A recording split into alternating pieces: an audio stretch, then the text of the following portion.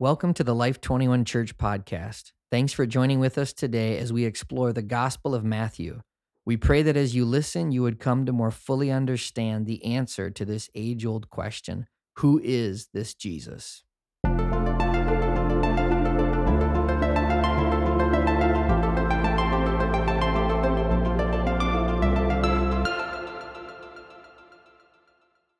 Hello again, everyone. Today is Jesus, the season of his return.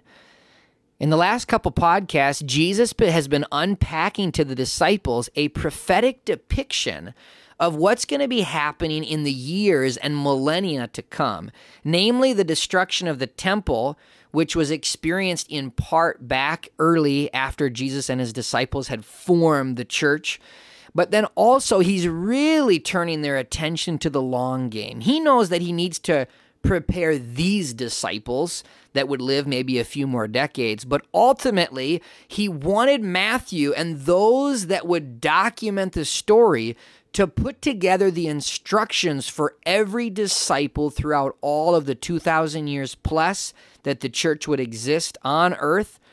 He wanted to prepare us from his first coming unto his second coming, how to be prepared for that final, most glorious moment, and how to help every generation live in light of it.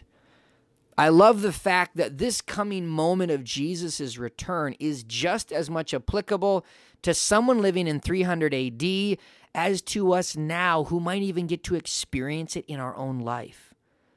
Whether we're physically present at the exact moment of his return, or whether our whole life is building towards that moment, regardless, we all get to participate. It says that those who are dead in Christ will rise first to meet him in the air, and then those of us still living on earth will also be caught up with him to meet him in the air. What an incredible family reunion as all believers from all time meet Christ in the air and then become a part of the procession as he comes down to Jerusalem on the Mount of Olives.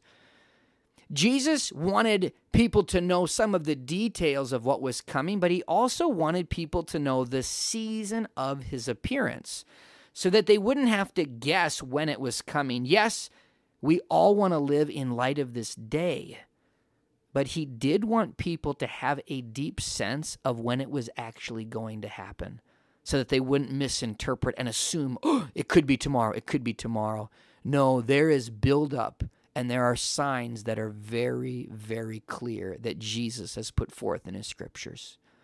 Verse 32 begins our reading today. Now learn this lesson from the fig tree. As soon as its twigs get tender and its leaves come out, you know that summer is near. Even so, when you see all these things, you know that it is near, right at the door. I tell you the truth. This generation will certainly not pass away until all these things have happened. Heaven and earth will pass away, but my words will never pass away. There's been much theological argument about Jesus using the word generation. Some would say it can also apply as this race or this people. It's interesting. We know, of course, that the generation of those disciples right before him died. And so it's hard to tell if Jesus is talking about whether they will not pass away in a sense because all of them didn't pass into death, but passed into paradise. And though they're physically not present, that generation intercedes for us. Every single generation of believers that have died in Christ have not passed into Sheol/Hades or death. Their bodies are still on the earth decayed and they have become dust, but they have joined with the one race, the one family, the one generational line of those that are cheering us on, praying us on, and so excited to experience perfection with us. Jesus declares that this generation and or this generational line, this race, however you want to look at it, will not pass away. There will be a continuity from the moment Jesus speaks until the completion of all these prophetic witnesses. Heaven and earth will experience a passing away when that judgment comes and he prepares us for the new heavens and the new earth. But his words will never pass away. His words in us is what makes us immortal. His words received by the Mother Mary, by Peter, by so many beloved saints, by grandfathers and mothers. His words that we received is what caused us to become imperishable and to never pass away. Beloved, you are immortal, you are imperishable, and even though your body is decaying now, your spirit and soul and even your body is under a covenant in which you will remain forever, never to pass away. Jesus reminds us of this as he's beginning to describe how the heavens and the earth will shake and how their current form will pass away in order to make preparation for the new form of the new heavens and the earth that restore the restoration of all things. So for you and for me, our bodies are passing away, but it's only unto a preparation for the new body, the resurrected body, even with greater glory than what our bodies have now. Verse 36, Jesus continues, "No one knows about that day or hour, not even the angels in heaven, nor the Son, but only the Father." I love this verse. Now, we don't know once Jesus was resurrected, we don't know if the Father unveiled the secret of the wedding date to his Son, or if the Father still has the wedding date sealed even from the Son. It's amazing to think Jesus, fully God, one with the Father, very God of God, God himself, and yet within the Trinity, at least in this time when Jesus was on earth, Jesus didn't know the day or the hour. The prayer prompt for today is, Jesus, what do you most enjoy about the Father keeping secrets from you? I encourage you to pause now or after the podcast to take this to Christ, for there is something about the sharedness of their conversations, but also the secrecy and the surprise that exists in their relationship that God wants to touch you with. Maybe you have struggled with when God does not share details with you. You feel rejected or abandoned.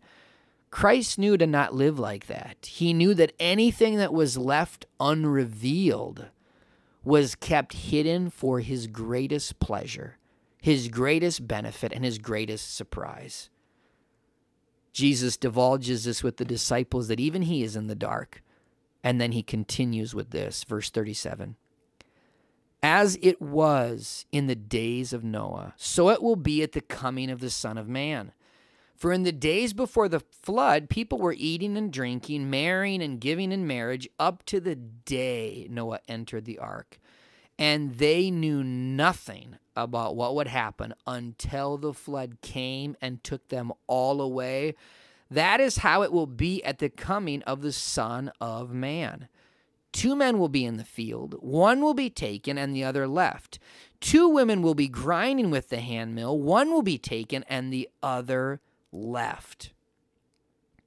Some of you have maybe seen the Left Behind series that emphasize the rapture and one going and another staying.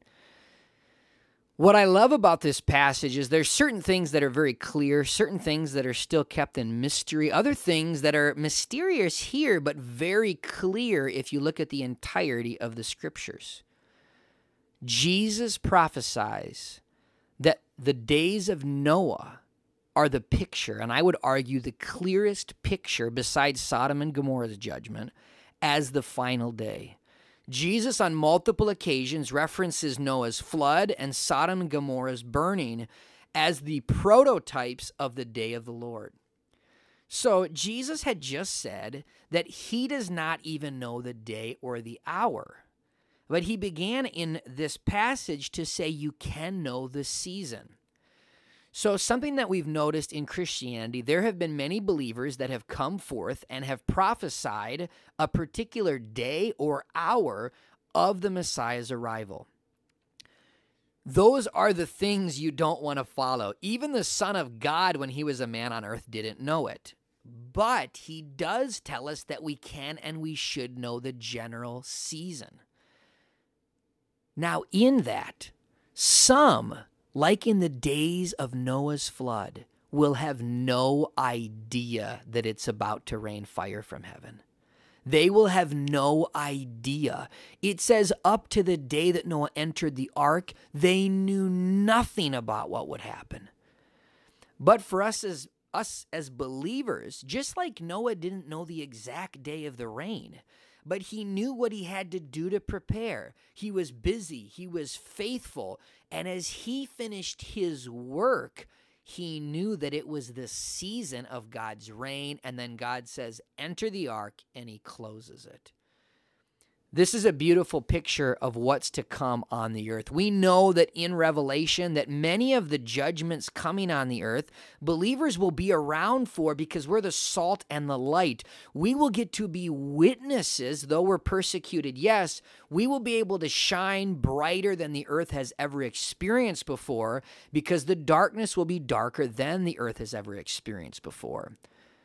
Now, at the same time, there is a time when we get sealed off so that we don't experience the full judgment. Some would argue the timing of this, but Scripture makes it very clear that he protects his people from judgment. So whatever theological stream you're a part of and wherever you put the exact timing, something will happen. Jesus will come.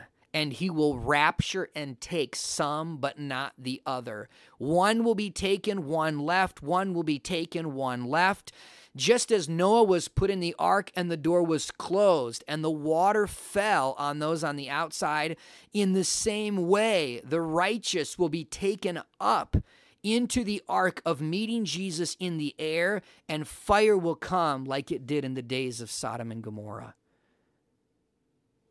Jesus wants us to recognize the seriousness of this moment. He wants us to rejoice in his provision that he protects us and he takes us to be with him where we are. And he wants us to emulate the life of Noah. Noah looked like a fool doing the will of God. And Noah preached. It says that he was a preacher of righteousness. So today I want to encourage you, may your actions and your works be what God has for you, his assignment, his plan, even when it looks completely foolish. And may your preaching be true righteousness. God's righteous standard, yes, but also God's righteous mercy and grace, covering every failing, redeeming every flaw, and saving everyone, even to the last moment. Anyone could have entered that ark, I believe, and even Scripture testifies that others could have entered it, it very much seems. But Jesus, the same Jesus that we found in 2 Peter, who went down and preached to the generation of Noah, those that didn't enter the ark, he preached to them again to save them from death. This same Jesus will close the door on the ark at his second coming. But there will be a time where there's a point of no return. And so may the power of the Holy Spirit be upon your life. As John the Baptist and Jesus preached, return, repent, for the kingdom of heaven is at hand. May that message of return and repent be on your lips, and may you see many come, and many be a part of Jesus' story, and many be prepared for the season of Christ's return. Thanks for joining with us today. May God continue to reveal to you by his Spirit who indeed is this Jesus.